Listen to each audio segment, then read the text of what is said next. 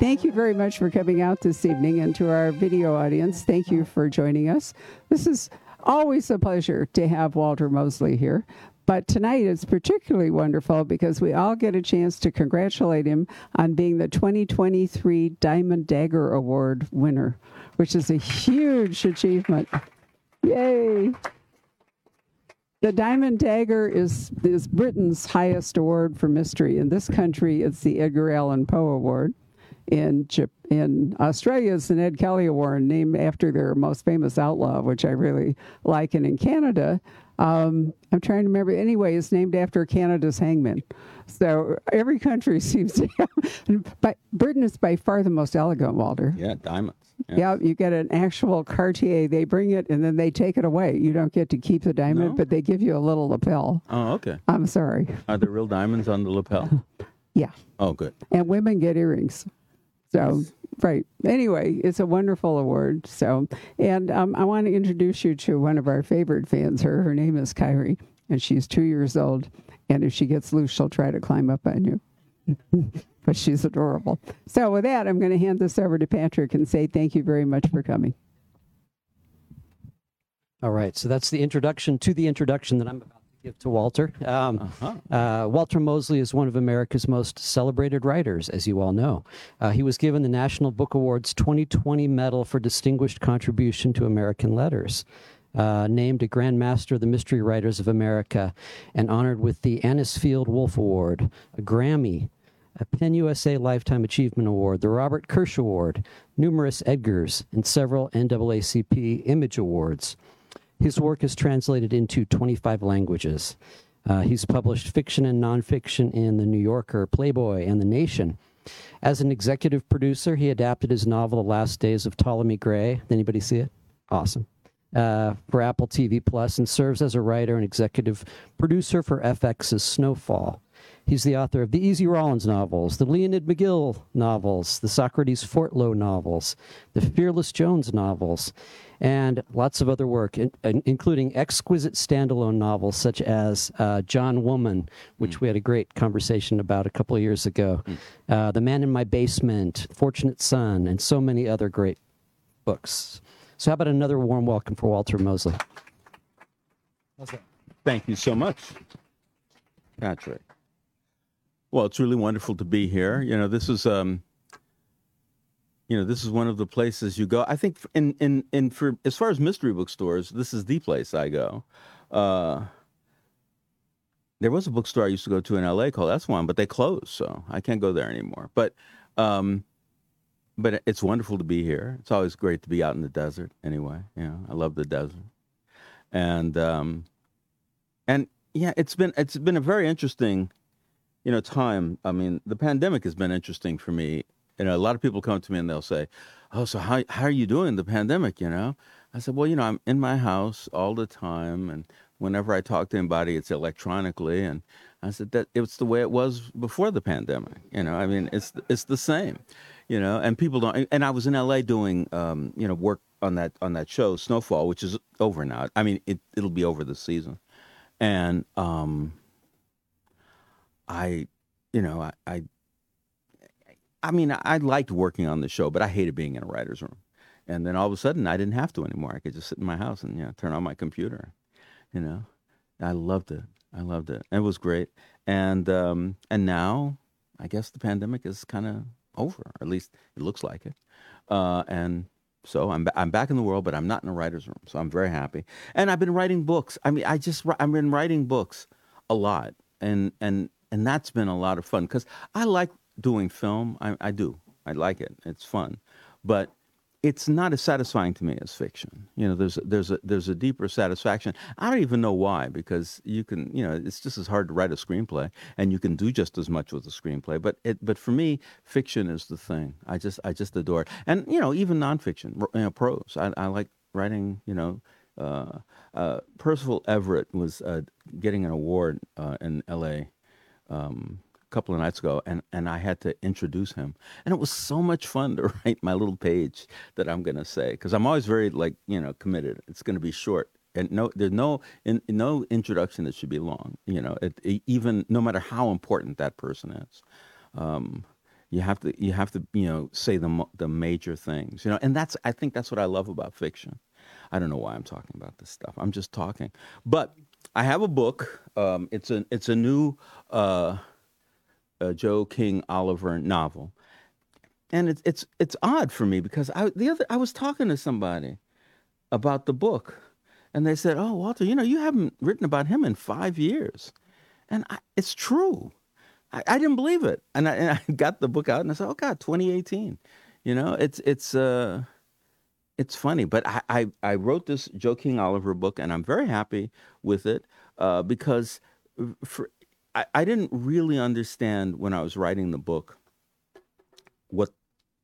I knew what the plot was, and I knew what the mystery was, but I didn't know what the book is about because books are always about something, and I realized that it was figuring out how to replace hatred with love.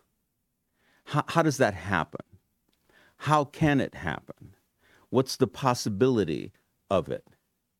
And I was really happy. I said, wow, that's what my book's about. And so I just told you. Now, I'm going to do a very short reading, 2 little minor sections. Anybody who knows Joe King Oliver knows that he was a cop, and he wasn't necessarily a good guy, but he was a very good cop, and he was a very honest cop. And he was too honest, so the police actually turned against him. They almost killed him, but they didn't quite. They sent him to Rikers Island. They let him out of Rikers Island. They kind of destroyed his life. His wife left him. The only person he has really left in his life is this hitman who likes him for odd reasons, and his daughter who adores him, and who's there for him.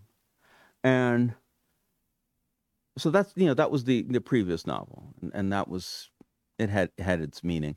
And now it's a couple of years later, his 93-year-old grandmother and her ex-sharecropper grandmother and her new 3/4 boyfriend, Roger Ferris, who's the richest man in the world, with billions and billions and hundreds of billions of dollars.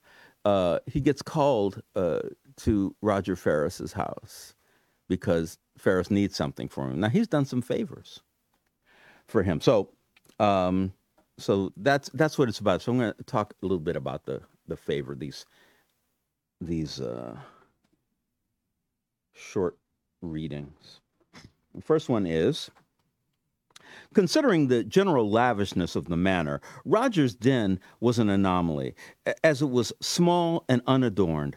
The walls, ceiling, and floor were all somewhere around 18 feet in width and length. The floor was sealed pine, and the desk pressboard, lined with lime-colored linoleum. Slatted folded chairs were the only seats, and there wasn't even a window. He went to stand behind the zombie desk. "You don't have a bookcase?" I asked, lowering onto my seat. "This is the room I do business in," he said. "No comfort, no distractions." Roger was 6 feet tall and weighed maybe 40 pounds more than my 98-pound grandmother. He sat exhibiting both gravity and elegance. Then he took out a pair of glasses with semi-transparent red frames and donned them. Staring at me through those lenses, he was reminiscent of a predatory bird thousands of years before humans dominated the Americas. Having been told that this utility closet of an office was only about business, I asked, "This got to do with your kids?" "Not at all." "Huh. There's a man named Alfred Xavier Quiller," Roger began. I'd heard the name. The natural-born genius Quiller was a poster boy for the Men of Action and other like-minded alt-right organizations. I knew the name, though at the moment I couldn't recall his shtick. "Mr. Quiller has been detained by an as-yet unidentified branch of the government. That or maybe an independent agency representing the government." An independent agency? How does that work? Roger sat back in his folding chair, evaluating the question. "There are times," he said, "when legitimate federal institutions are not allowed to take action. At these times, they often use independent agencies to obviate the law." "I see," said the blind man. Quiller is being investigated for tax evasion, Roger continued, of involvement in the murder of a U.S. citizen on foreign soil, and for the sale of sensitive information to the Russians. That's a full dance card. I don't like him. He's a misogynist, a racist, a thief, and an elitist of the highest order. I'd be happy to see him shot by firing squad, hanged by the neck, or stoned in the town square. But the government may very well be railroading him, and the betrayal of our civil rights is a crime worse than any he's being held for. So, I reasoned, the stoning has to wait for a constitutional review? Excuse me, Joe. This issue is important to me. His plaintive response was a surprise. Ferris was an easygoing boss man most of the time. That, and he usually laughed at my jokes. Sorry, I said. King Silver squinted hard and then lowered his head. He had to reach up to keep the red glasses from sliding off his nose. After a few seconds, he looked up again. Quiller got a note to me. He said that he was innocent of the crimes he was blamed for, that he was extradited from France only after being kidnapped from a dacha he owns in Little Peach. That's an excerpt of Minsk in Belarus. He says the government has been holding him without due process. When did all this happen? I asked. I mean, usually something like this is 24-hour news. I'm not sure. Maybe the government is afraid of what might come out. That'd be a good reason to hold him without judicial review. Fucking Patriot Act. If he's being held unofficially, how did he manage to reach out to you? Bribed a guard, gave him a token I'd know was his, and a note explaining his situation. Roger looked into my eyes, nearly beseeching me, though I could not tell for what. They have him in a private cell on Rikers Island, he added. Rikers, I uttered, with hardly a tremor. The cold went through my shoulders all the way down to the fingertips. I'd spent time as a prisoner in Rikers. They gave me a private room, too. It was called solitary confinement, and it nearly broke me. Yes, Roger concurred. They're holding him there illegally while getting their ducks in a row. What does that have to do with you? The billionaire let out a sigh and then hesitated. He knows that my weak spot is human rights. It didn't sound like much of a reason, but I kept that opinion to myself. I want you to go to Quiller, Roger went on. Question him and then look into his claims. Find out if he really was kidnapped. Identify the dead man. Decide if he was murdered. And if he was the killing justified? Guilt or innocence is why you have a trial, I countered. A trial would be meaningless in this case. I've reached out to the so-called authorities. They have turned a cold shoulder. I smiled, thinking about my own joints. Something funny? Roger wanted to know. Calm down, man. You asked me to come and I'm here. You wanted me to hear you out and I'm listening. Roger nodded and leaned back in his uncomfortable chair. I know, Joe. Thank you for coming. So, what if you believe that this man is not getting a fair shake? I could point out 10,000 young and old men and women around the country in the same situation. What's special about Quiller? Or, in other words, what does he have on you? My question had a definite impact on Roger's face.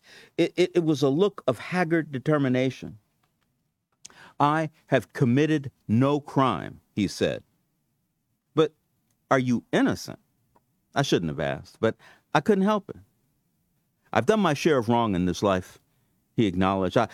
I've cheated and stolen. Some might even say I've been the cause of a few deaths. You're right, I owe a debt to Quiller, but not because of any culpability on my part. It was a delicately constructed claim. A slight breeze could have blown it over, but that was true of most of my clients. Is that all? I asked the brooding billionaire. Will you do it? I'll start and see where it goes. That's all I can ask. He said, and then he paused. Brunch is served soon. Let's go over the particulars and then get something to eat.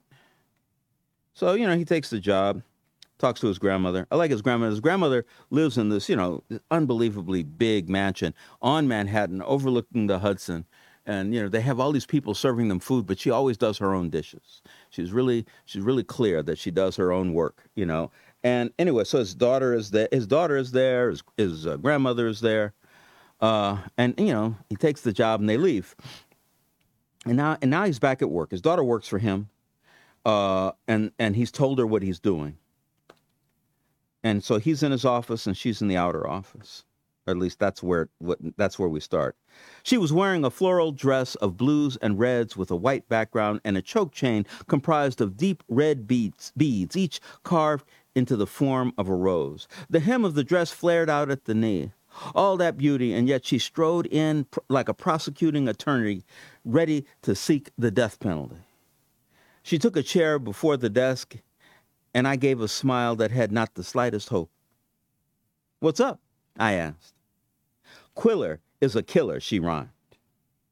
"Maybe he hasn't shot anybody, but his words are deadlier than a fully loaded assault rifle." Are we forgetting the freedom of speech? He's still a killer. So am I. That was the first time I made such a confession to my daughter. She knew, of course, that I had often went armed in the world. She even knew that I had been in gun battles where people had died, but I'd never been so blasé as to admit my culpability with a shrug. Asia Denise looked as if she wanted to spit on the ground at my feet. "He's a murderer," she said. "You have, I suppose, heard of the burden of proof. If she was going to prosecute, I was going to show that I could lawyer too." "How can you sit there and defend him like that? He spews poison in his books and on TV appearances, and he shits on our rights." Asia knew how much I hated it when she cursed. I was old school. In my heart, I held women to what used to be called a higher standard. But the world had changed, and if I wanted a relationship with the new order, I had to at least be aware of his expectations. "Sure," I said. "All that's true. But Roger asked me to do a job, and I work for a living." "But Quiller," she sputtered, and then was lost for a second or two. "He's a racist." "So am I, and just about every other dark-skinned person that lives in America. This whole country got the poison of racism in its marrow. You know that." "But he hates black people, Daddy. He hates you and me and Mom, and everybody likes us. Like, if you help him, you'll be helping what he believes in." It was a day of many deep breaths. I gazed into the anger of my daughter's eyes, feeling pride for what she was saying. I was happy that she was still pure in mind, absolute in her expectations of what was right. "Do you hate anybody, honey? I mean without good reason, a damn good reason." Asia was smarter than I, and quicker too. She saw where my argument would lead, and so slowed her accusatorial roll. "Mr. Ferris could hire somebody else to take this case," she said. "Sure he could, but he asked me." "You've turned down potential clients before. Roger's more than a client." "Yeah, he's rich." "No, it's not that. He makes your great-grandmother very happy, happier than she's been since your great-grandfather died. And one time, when he didn't have to, he helped a client of mine, a black man, escape the injustice of the criminal courts." She knew what I was talking about. "But Quiller has said such terrible things, and he preaches that everyone who is not a white male is less than human." 40% less, I add. "How can you laugh at this?" "I'm not laughing, Asia.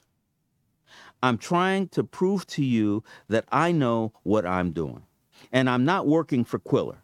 I'd never take his money, but I owe Roger. I'm going to look into the case, and I'm going to find out if the 40%er is being railroaded, and I'll turn that information over to the man who hired me. If I find out that Quiller is guilty, I'll just walk away." Asia's eyes gauged my worth. It looked as if she found me lacking. That's a moment that all fathers have to face. After her interminable silence, Asia said, "I'm going back to my desk." She stood up and walked out. If someone had asked me at that moment to explain my emotional state, I would have said, everything good and everything bad that makes me human. Thank you.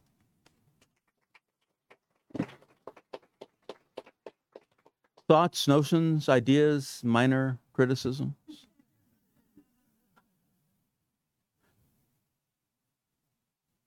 Yes? Did you always know you were going back to this character?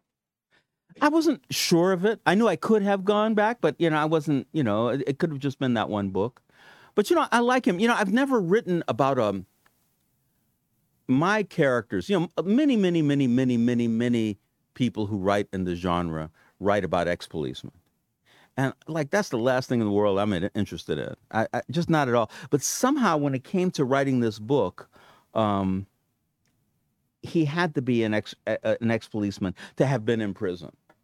And so I really like it that I'm doing that. It's a different thing. It makes me feel like I'm more a part of the genre or something, Yes.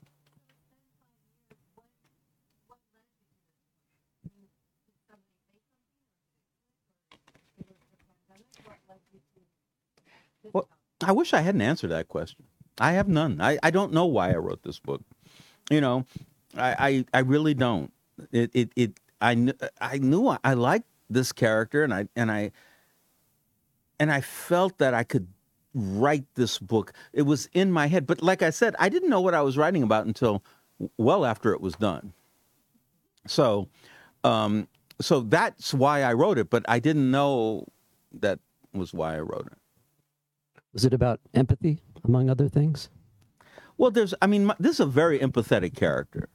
Joe Oliver, he hasn't, he's had a hard life, but not hard like Easy Rawlins or Socrates Fortlow or Fearless Jones. He hadn't lived that kind of life, He had a job. He was a policeman. He actually thought he could be a policeman, and that would make sense, that it wouldn't be a contradiction to his empathy. And, so I find him to be a very, he's a sensitive guy. He's not in control of his, passions, not as much as my other characters, but, he's trying. He really tries. There's a great line. It says, I went into jail a guardian of the peace, and I came out lawless, or at least unbound. Really yeah. Great way to describe it. Well, thank you. Yes. Up on your comment about not knowing, not really knowing until you were done. When you're writing your characters, do you know ahead of time where you want to take them, or do they take you where they want to go? That sounds like a date, right? I know where I want to take this date, but then I go somewhere else, which, it's always a surprise. So I kind of look at writing like that, the idea. I actually, a guy gave me a ride today here, and he's from Baghdad, and he was trying to write something, and he was talking, and I could tell when he was talking that he thought you could contain a novel in your head, and you can't. You can you see pieces of it and parts of it and stories and arcs and stuff like that, but if it fits in your head, it's not a novel. And he was shocked. He went, "You don't know before you write it?" Because people look at novels like they look at architecture, right? So, well, you're going to build a building. You got to know everything you're doing before you start building. And that's true. You can't, you don't want, your building to fall over, Oh, the building fell down. What happened? But novels aren't like that. So there isn't a particular moment where it took you in that other direction. It just at some point you realize, oh, we're down this road. Well, yeah, after I'd written the book. Right. Yeah, and I'd finished it, and the mystery worked. Because a lot of people kind of think that, I think that when you approach, especially a genre like this, well, it's the plot. So the plot is somebody's killed, right, and then we have to find out who killed them, which is absolutely true. Somebody's killed, and you have to find out, or some crime has been committed, and you have to find out, what happened, whether or not you can fix it. But that's the smallest part of a mystery. Yeah. Thank you. Or any other book. Yes, sir. Which comes first, the story or the character of your, I think, 5 different people that you've written about? Is it that delineated, or do they kind of merge together where this story fits this particular character, or you think you want to write for this character and then create the story? I could just say yes, and then it would be fun, because sometimes it's about the character, and for instance, Socrates for a while. I was at Norton, and it was a long time ago, and before I wrote it, and I had written a mystery, and they sent me out on a tour. They said, Walter, you're black and you're Jewish, and so we're going to send you to a tour of Southern Jewish book festivals. It was very funny, but it was great, because when you go to a Jewish book festival, everybody's bought the book and everybody's read it before they come. I mean, it's amazing, and so you have this thing that's going on, and but there's always, I went to a whole bunch of them, and always there, three ladies, who were old then. I'm older now than they were then, but I was younger then. So there was these older ladies were sitting there, and they were looking. And they always ask the same question. They say, what we want to know is where your mother is in the fiction, because we see that, your father, because we black people, blah, blah, blah. And I try to give some kind of answer, which actually would make sense of how my mother has influenced my life, etc. But they didn't accept it. And there's a moment in the book where Easy was reading Hadrian, and they said, well, when he was reading Hadrian, that's the Jewish part. And I'm going, Hadrian wasn't Jewish, but I understood there was a sense, these three ladies at a book festival, they thought of intellectual, and they're not going to think of black people as intellectuals, because whatever. And so I had to write a book about a guy who was a philosopher that these ladies wouldn't claim. I wasn't having anything against these ladies, but I wanted to talk about somebody being intelligent and philosophical, which is a whole other thing, and first I thought maybe somebody he'd be in prison. No. First I thought he would be a minister, and then I thought he'd be at a university, and then I thought he'd be from Africa. And finally, I said, no, the American, University for Black People, prison. And so I sent, I sent him there, so I named him Socrates, and because Socrates talks. I mean, he don't have to be educated. You don't have to be able to write. You just have to be able to talk and to continue to talk and to get other people to talk. And so that's where that came from. So was it the character first? Or was it the story first? It was those three ladies. I ask Walter every year, when's Socrates coming back? Did anybody see the wonderful HBO adaptation of Always Outnumbered, Always Outgunned? Were you happy with that? I thought that was fantastic. Oh, it was wonderful. Yeah. That was great. Fish wants to do it again. I mean, maybe we will. We've been talking about it. It would be fun to do. It's walking the dog. Huh? No, I don't think I might skip over walking the dog. I'm not sure though. I'm not sure. I have to go back. I might write a new book though. I mean, it's fun to write those stories. It's like when you have people facing impossible problems. Which is what the original Socrates did. He faced impossible problems and didn't necessarily come up with answers. Anyway, any other thoughts, notions, ideas, questions? Yes.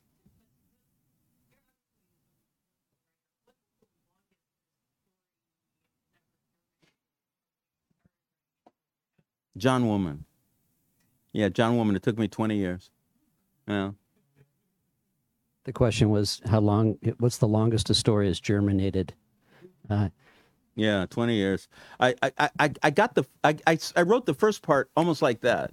And then I kept on trying to figure out how to write the rest of it. And I would start and it wouldn't make any sense. And I would start and it wouldn't make any sense. And finally I realized, almost stupidly one day I said, oh, right, I need to outline the second half of the novel. Because usually you start from the beginning, and I had just written the beginning, so I thought the rest of it should be like that. But then one day I realized, I have to outline. John Woman, it's a novel of mine about a deconstructionist historian, and I really like that because I think all historians are historians are deconstructionists because there's no truth to history. There's some truth to history, which is what makes it dangerous. But there's no real, in the end, you don't know. Well, you could take two people, one person who's, far left and the other one's far right, and you say, okay, I want you guys to write biographies of Ronald Reagan. They will probably say the same facts, but in a way that won't be anything alike, and this is history. Anybody studying the history of Ronald Reagan is going to have to read both books, and then they're going to pretend that they can be objective, but they can't either, 20 years. Maybe we could talk a little bit more about Quiller. What a fascinating character, and I don't want to give too much away. That's the trouble, is spoiling, but this is very early on in the book. I mean, this guy is fascinating. He's the alt-right, leader. But he also graduated from, I got my little notes here. He graduated from MIT when he was 16 or 17. He's an inventor, a poet, and a painter. I think he's 48 years old, an animal rights supporter, prolific writer, etc. Very complicated person. Yeah, well, and it's interesting, one of the problems, this may not be the answer you're looking for. One of the problems I see in America is that there are all these. It used to be that America, the racism in America was everywhere. It's most places still, but capitalism has shrugged off racism. They said, we're going to oppress everybody equally. It's not, if you're white, you're going to get your Social Security that we give you. If you're black, you're going to get it. We don't care. If the black you do better, I don't care. And then, of course, I don't believe in the existence of white people. But when you go beyond it, there are people who think they're white. And the notion that you have somebody thinking that they're white, and all of a sudden they're doing as bad as black people are. And they're saying, well, you begin to think, well, the black people must be doing better, which is a little bit true, and so then this conflict occurs, right? That's the thing, and anger and hatred. And, the other thing about Quiller is he doesn't know who his father is. His mother is terrible. He's been on his own his entire life. He's angry. He's really, really angry. And there are all these people in America who are angry. But his wife is one of the best characters in the book. His wife was one of the best characters in the book. Oh, yeah, the wife is great, man. And I think that what you do is you find out that he changes. And that change, the transition of who he is, which has nothing to do with his survival, is the most important part of the novel. And I'm, I need to talk about it because I keep on thinking, you see these people, like if on YouTube, you see these people, they're two old people, they're like in their 80s, they retired when they were 62, they now have no money. They used to have money. The guy worked in a bank and the woman had, like a little business, but now she can't walk and all he can do is greet people at Walmart. And they can't live on that, And it's like this. And of course, you understand why people like that would like Donald Trump, because Donald Trump's saying, I know that you've been cheated. And they have been cheated. But the truth is, we've all been cheated. And if we could get together, it would be fantastic. We would say, well, okay, you got this problem with money. I got this problem with money. We got a problem with money. Let's do something about that, and not worry about, which president or which Congress, because Congress is going to do what you want them to do. President's going to do what you want them to do. I don't know about the Supreme Court, but, that's something else. And there's also this great second plot in the book regarding, Oliver's ex-wife's husband is in jail and he's working with the Russian mob buying heating oil and selling it as diesel fuel. You guys know the scam? Fuel. The scam, you buy heating fuel for $2, and then you sell diesel fuel for $6. It's like it's a big, because some people go out and they rob liquor stores. And you think about the Russians, they rob the government, and they make billions of dollars on it. And and he, this guy was working with them. His ex-wife's husband. He hates his ex-wife. He hates her husband, but he loves his daughter, and he can't let the wife get destroyed. and so he has to help this guy out of his problem. You know, it's really, you know, but that's just, it's almost like a funny side thing in the thing. Yes.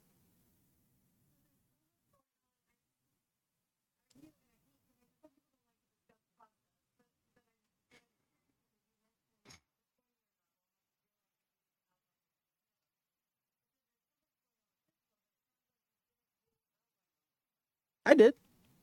Yeah. No, I knew all the things that were happening.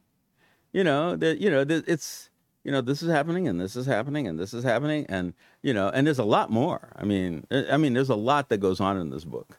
And I think some people get a little lost in it. But I just love writing. I just love writing. You're just sitting there writing, and all these, there are all these ideas and possibilities and they're not working. So you have to work them out. So you feel really bad, but then you worked it out and you feel really good. I love, one thing is I usually read a book out loud when I get to the 10th or 11th or 12th draft. And just so I can hear it. I record it. It's really, it's great. Yeah, because novels can be very complex, but they're also very simple in the end. They kind of have to be. And even though I love poets to death, sometimes poets forget that. And they go, and it gets so far out there. They say, well, wait a second, I don't get this. And it used to be that people would try to fix it but now they blame you for not understanding. So what do you mean you don't read Middle Hebrew? Well, how else can you understand my poem? I'm like, man, I can't go out and learn Hebrew to read your poem, Anyway. And there's another great character, Aaliyah. Is that how you pronounce it? Aaliyah Ruiz. Can you talk about her at all? Well, no. Yes, that's the bodyguard, right? You're talking about the bodyguard. Okay, just make sure that.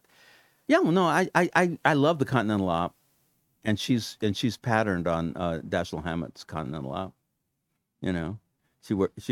We just last night had our hard-boiled discussion group, and we talked about the very strange and interesting Dane Kearse. Oh, got into that. What a wild book. Well, Dane Kearse is wild. Also, Red Harvest. Yeah, I love Red Harvest. If you haven't read Red Harvest, one of the great things. One of the chapters is called the 17th Murder, and almost all the murders are caused by the detective. Which is like wild. He's just killed. He doesn't necessarily kill people. He kills some people, but then he causes other people to get killed. And for some reason, but that's Dashiell Hammett. He's very cynical, and very wonderful. Dashiell Hammett knew these. He was communist, and he went to communist meetings and stuff, and they came up to him and they said, you have to name the names of these people, and they gave the people, said, you have to say that you know these people and that you were at communist things with them. He says, you already know that. You're telling me. He says, yes, but you have to say it, and he didn't, and they sent him to prison. But Dashiell Hammett, he was more heroic than his detectives. He was a great guy. He was like, I am not going to, I'm not going to give up my what's right, just because you're going to send me to prison, We never learned the Continental Op's name. It's the Continental Op. The Continental Op. That's his formal name. But it's her name. You see, it's Aaliyah. She's the Continental Op, the international. Right. Yeah. Is that it? I know, because I can talk forever. So, but that's everything. That's all.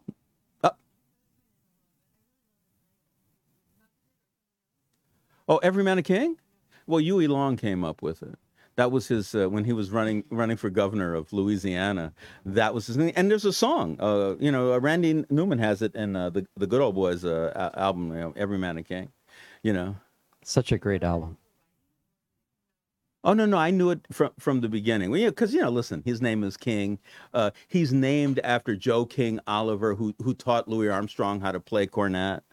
And he's got King in the middle, and it's so cool. The whole black thing, that you name your son King because you don't want anybody to disrespect him by using his first name.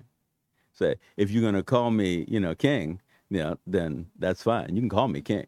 If my name was Joe, that's not so good, Say, hey, Joe. So, well, no, I'm Mr. Oliver, There's some questions from our online audience. Don't want Yes. to neglect them. Let's see. I just lost it. Edward would like to know what happened to the Easy Rollins TV show. Well, I just a guy I'm writing with Jerome Hairston, and I have just turned in a pilot to Apple. We'll see if they want to do it. Right on. That was an easy answer. That was very easy. Tell us a little bit about working with John Singleton, what that was like. Well, John Singleton, I just love saying it, was a great man. He really was. And it's funny because, as in fiction, great people always have lots of flaws. John had lots of flaws. But, he was born in the hood. He lived in the hood. He had his office in the hood. He made movies about the hood. That was his life. And, he did other things, of course, but that was a big part of his life. And he like, for instance, there was a woman who was worked in the crew for, shooting the thing. She's probably still there. And so, but John, because he's living in the hood, he's walking around somewhere, and he runs into this woman. She knows him. Hey, John, how you doing? He goes, hi. And he says, what's going on? I said, well, I just got out of prison. It's really hard getting a job when you get out of prison. Nobody wants to hire you. And John said, well, you could come work on the set for Snowfall. He said, if you can keep the job, you can have it. And there are like 100 people like that, 1,000 people like that. With me, John called me and he said, 7 years ago, he said, Walter, I want you to go into the Snowfall writer's room with me. And he told me all about the story. And I went, John, it sounds like a great story. I said, but I don't write television, man. I don't know how to do it.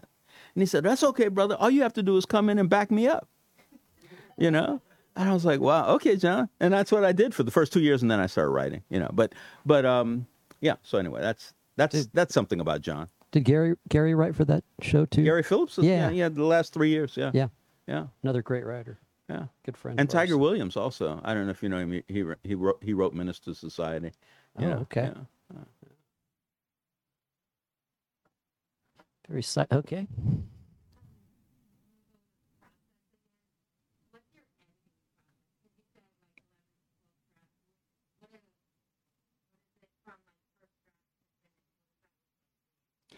Okay.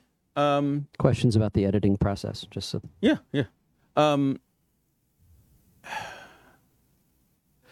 It's like this. You do an outline, sooner or later it comes to a rough draft, and you go through the rough draft and you make changes, and then you read. So that's the second draft. Now you read through the second draft, and you see things that are wrong, and then you go fix them. And then that's the third draft. So you read through the third draft and you see things that are wrong, and then you go fix them. And then you do the read there. And it goes fourth draft, fifth draft, sixth draft, seventh draft, eighth draft, 23rd draft. Finally, you get somewhere. You get like the 23rd draft. And you see things that are wrong, and you don't know how to fix them. So the book's finished. And, and I think that's the way it's going. And I think it's the best way to look at it because, this whole notion of perfection, there are no perfect novels. There are no perfect people. People in novels, are close. You understand them in the same kind of way. And you love them for the same reasons, But is there something else that you want to know that? Okay. All right. Yes?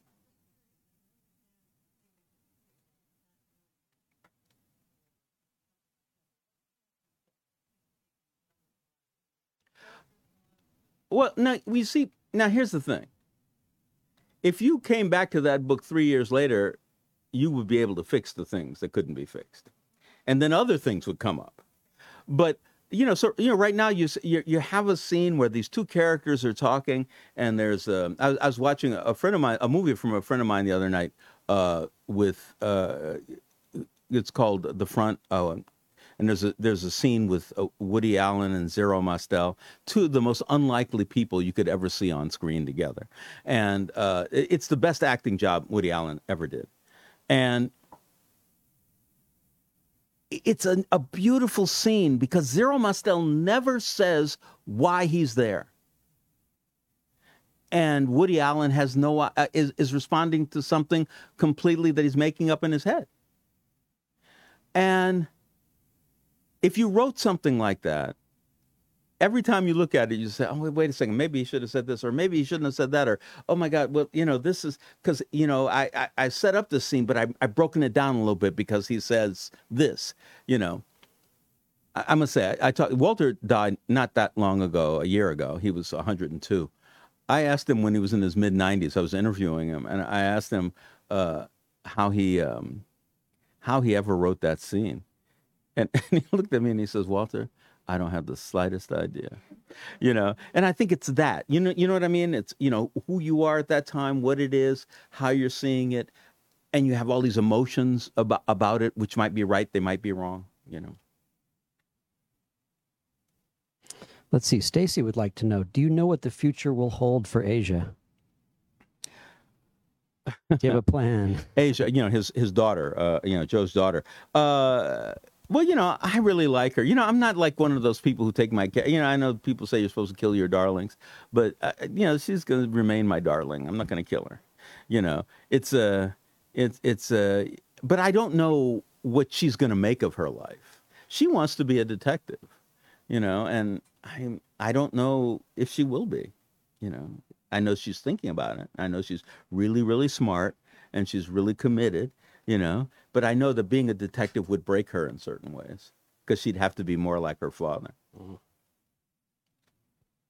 about a question about I know you read widely and broadly, and can you talk about what your childhood, the portrait of the artist as a young man, what was in your library? What were some of the formative books for you? Well, I've always been really kind of drawn to science fiction, because I just, there's when you read Jules Verne, which I think probably was one of my first kind of serious reading of science fiction, you realize Jules Verne invented the upcoming century.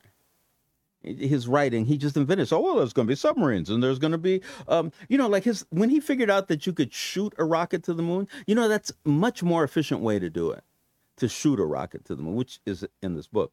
But, it's just like he was so brilliant. So science fiction is part of the creation of a new world, or an old world, or another world, or a different way to look at life. You can do all of those things. So I've always really liked that, and I've always really liked mystery. I mean, listen, when I wrote Devil in a Blue Dress, I had no idea it was going to be a mystery until I got halfway through it, and I said, wow, this, but I had read, Ross MacDonald and Chandler and Hammett and all those other people. I mean, and it was just so,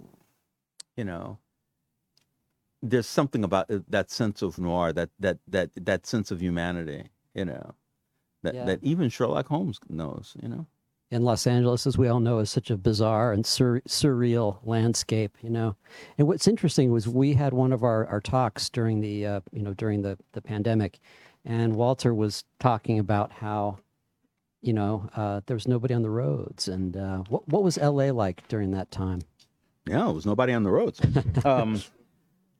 The air was clearing up, right? One of the wonderful things about America, no matter what happens, everybody wants to fight. I just love it. I'm going to fight you if you make me wear a mask. I'm going to fight you if you don't wear a mask. I'm going to, I'm not going to take that vaccine. It's a plot. It's Bill Gates. I mean, you're like, wow, man. I mean, it's kind of wonderful. But it was subdued because there were no cars on the road. And, L.A. is the city of cars. I mean, I think there's like 1.5 cars for every person in LA, Very quiet group tonight. Christina.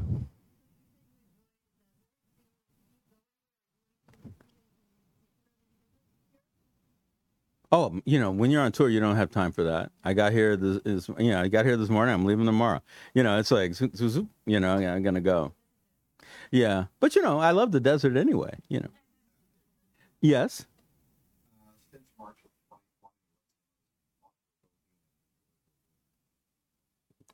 Huh.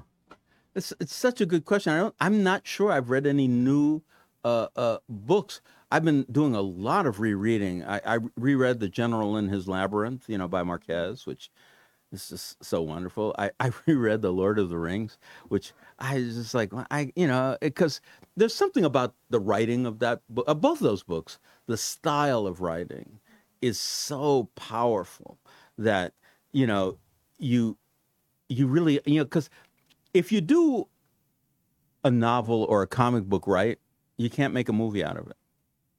If you, the best parts of it will be inside people's heads. And it'll be my empathy with your feeling, whether it be really good feeling or a really bad feeling. And I thought Tolkien was just great at that. And Marquez is just, he's beyond. He's I'll be talking to somebody. I had a talk with a person recently. Not that long ago, a week ago maybe. And they were talking about, when they write books, it's really, really clear. This street is like that. That street is like that. The reason they write these books is it is that way. As if you could know what a place is like.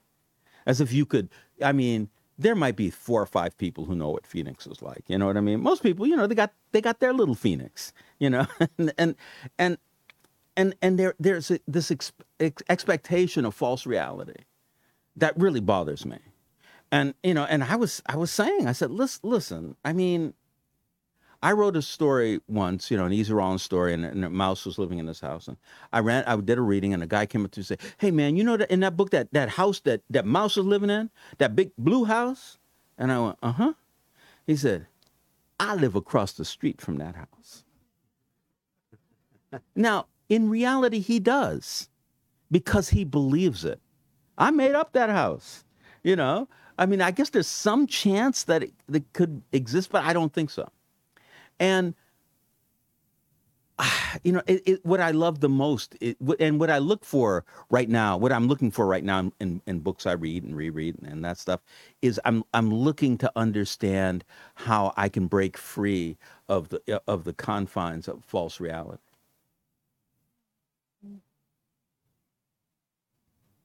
Do you read Percival Everett by any chance? Yes. Love his stuff. Yeah, he's really good. What's the new one called? It's called Dr. No. Dr. No, right? It's so wild. It's a book about nothing. It's like Seinfeld, but for real. It's so wild. It's like is a book about nothing, and some guy wants him to break into Fort Knox, which Goldfinger did, not Dr. No, and because there's a bag in there, and it's what's in the bag is nothing. Not nothing is in the bag, but what's in the bag is nothing. And so nothing is a thing. It's just wonderful. I feel that when you read that kind of fiction, it frees you.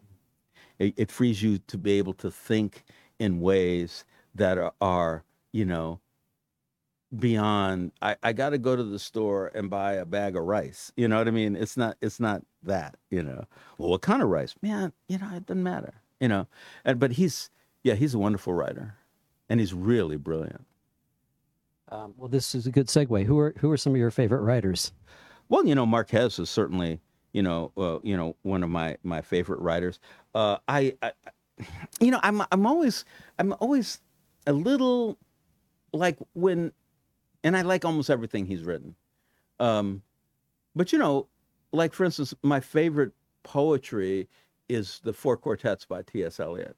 I have no or good feelings about T.S. Eliot, but the Four Quartets is just amazing. It's astonishing. You could just keep reading it like on a just on a circle. It would be, it's so brilliant. I love some of the books of Roger Zelazny, the science fiction writer. I just think, again, his use of language is kind of beyond me, But I like books. Hammett. Huh? Oh, well, sure, yeah. There's Hammett and Chandler to a lesser degree. Ross McDonald maybe even to a greater degree. Ross McDonald, he wrote the same story over and over and over and over again. But it's so great. And his explanations, like Chandler's way over the top with, his similes and stuff.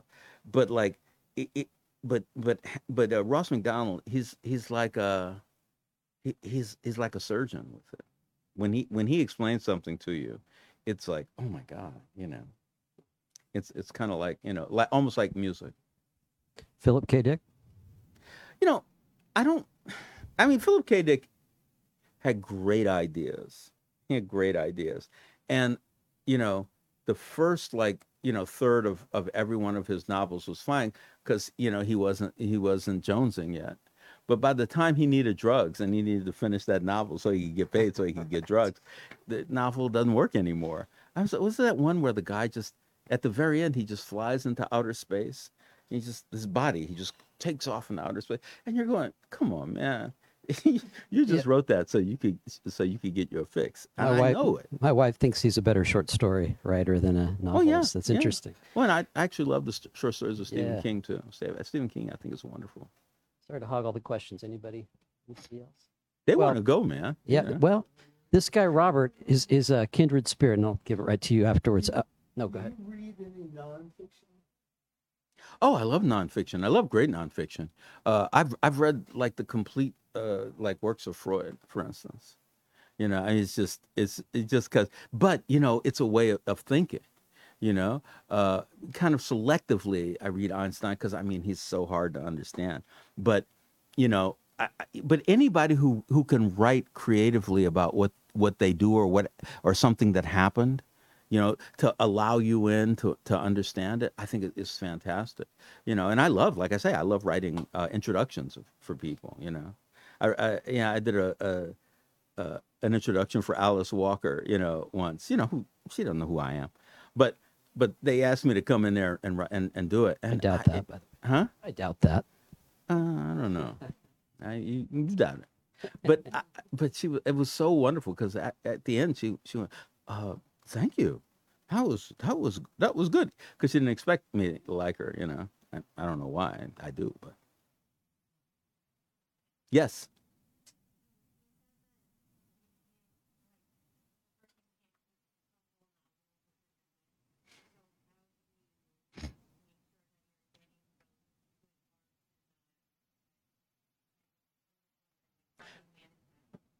Well, the answer, of course, is the simple, adage: writing is rewriting. Right? You write it all down, and it doesn't work. So then you kind of go, well, where are these things? And after a while, the places where the schisms are, it gets, they're simpler and simpler.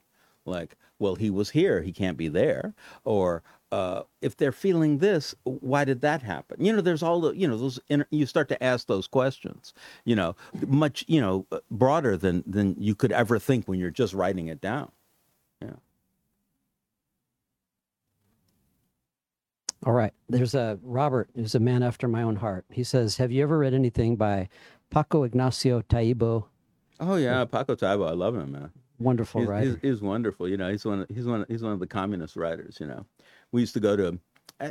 We don't do it anymore, but we used to go to Europe and to the international crime writers. And he was always there. Gijón, is that the one that in the Basque country? Yeah, right. Yeah. And that was he's a wonderful writer, and he's very he's very passionate about life in general, but also about writing and about Coca-Cola and cigarettes. I remember is this big thing. But he wrote a series set in Mexico City, and he had this one-eyed. I can't remember the guy's name. Hector Belascoran Shane. He was part Basque, part Irish, and one of the books is called No Happy Ending. But another great kind of unsung writer in this country. He's known all over the. Yeah, but he's an internationally known. Yeah. Writer. America's. It's hard. With America. Because it's hard.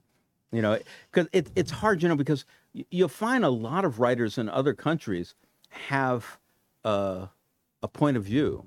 Now, and I'm not talking about the point of view of their characters. So Paco Taibo. He's like, he knows what's wrong with the world, and he's gonna show you. And every once in a while he's going to fix it, and that's it. It's great, and there are not so many of us here. I think the younger generation of mystery writers is, starting to, do. Steph Cha, I think, is doing, really interesting stuff. And Ivy Pacoda, interesting. Who? Ivy Pacoda. Do you know her stuff? No. Writing about L.A. Yeah. Let's see here.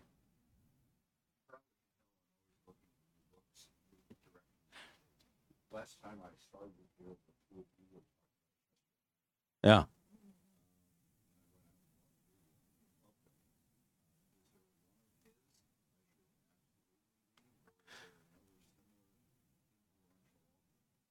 Wow.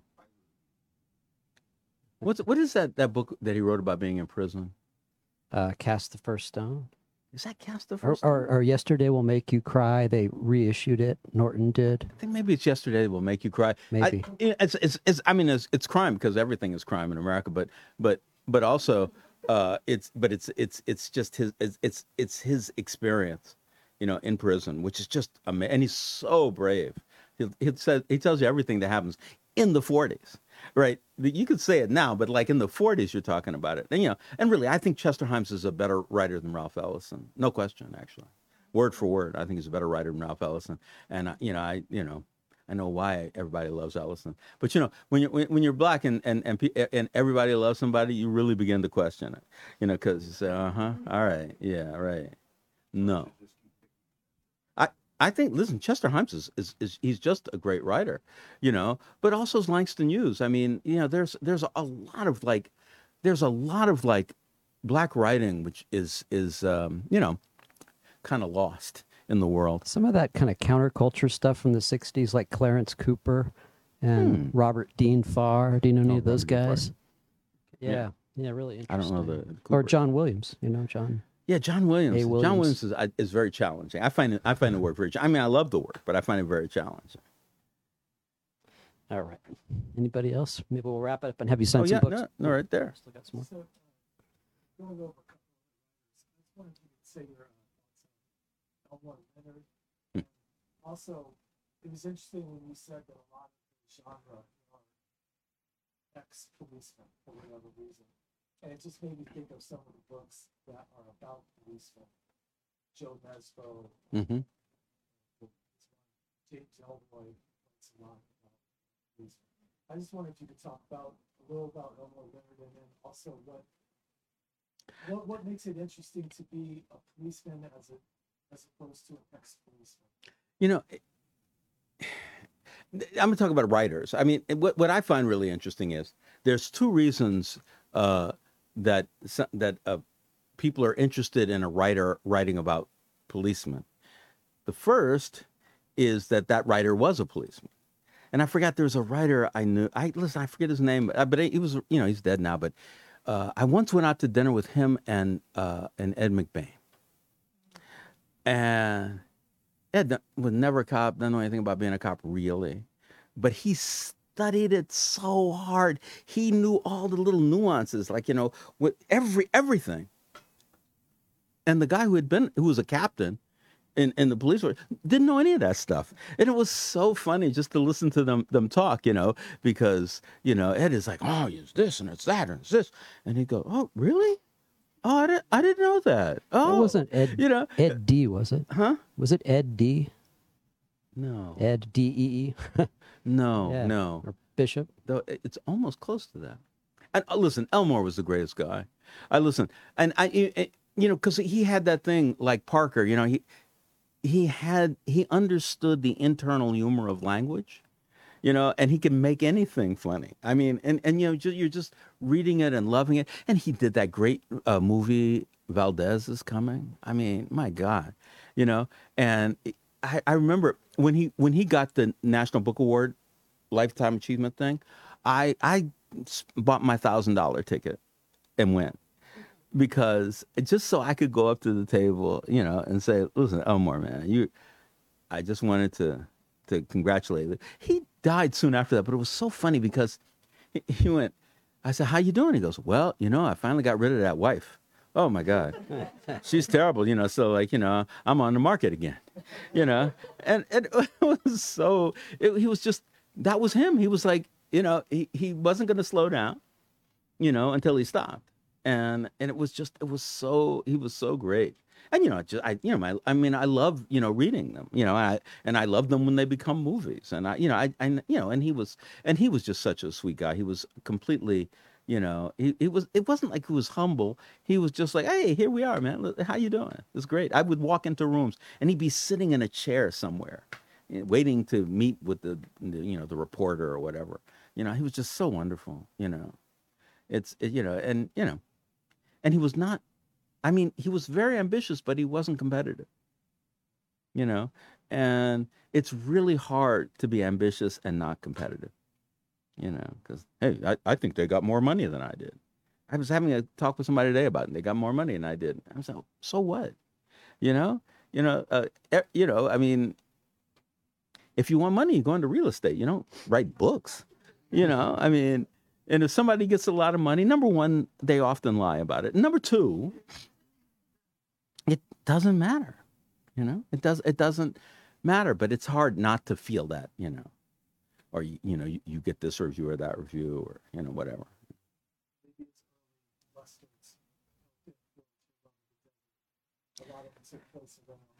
It's true, but I was born and raised in L.A. You know, I mean, and the desert is right there. I used to go to Joshua Tree, and but I think that he excited my love of the desert.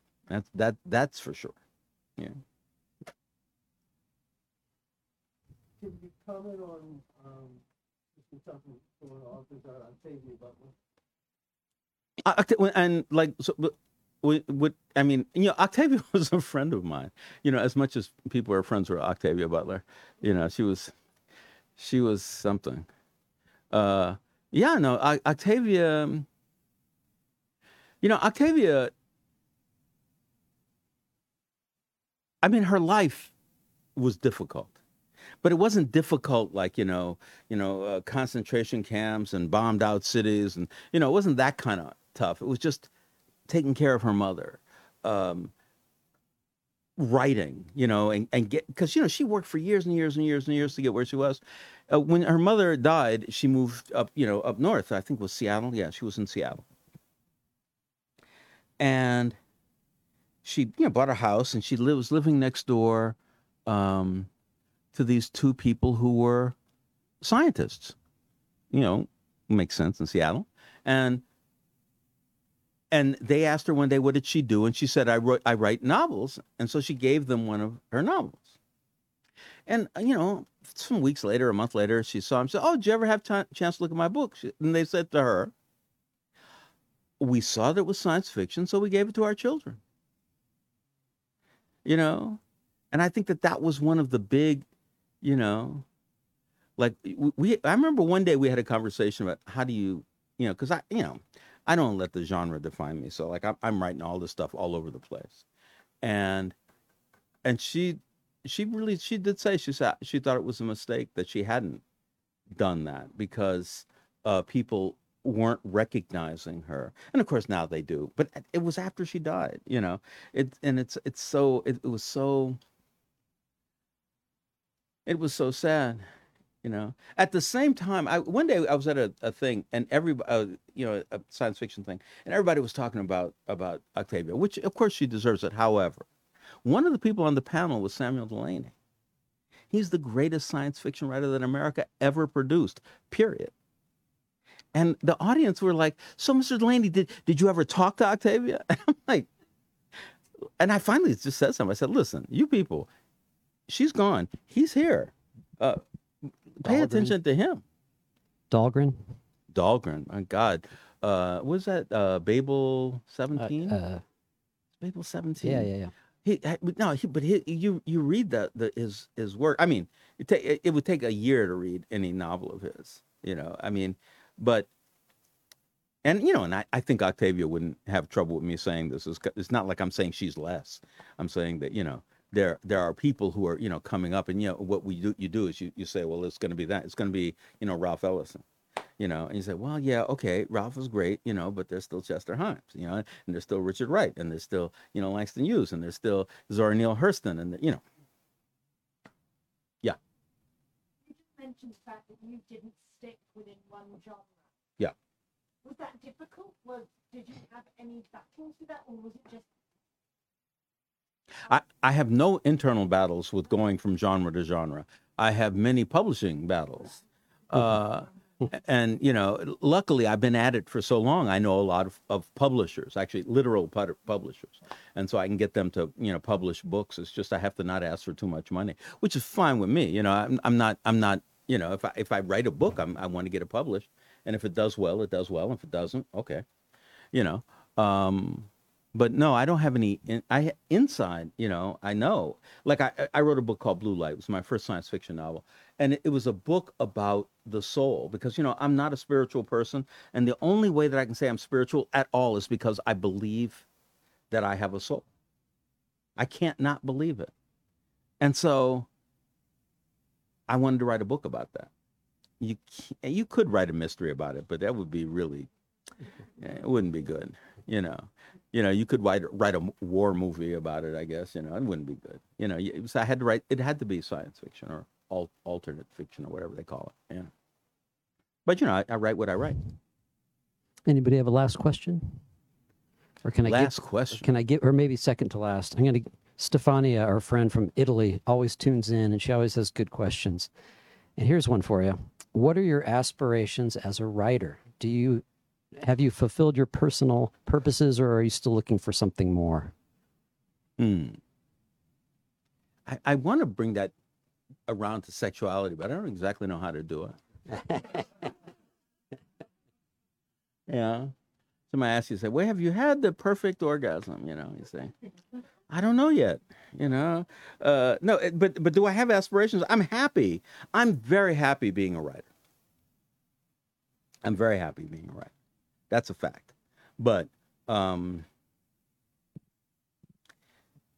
I do more? Can I be somewhere else? Yeah, I think so. And I keep trying. Well, thanks so much, Walter, as Thank always, you. and thank you all for coming out. And thanks everybody for watching online. Hello. We hope you're enjoying our programs and podcasts with authors. We'd like to expand them, and your help would be appreciated. Please make a donation at poisonedpenfoundation.org.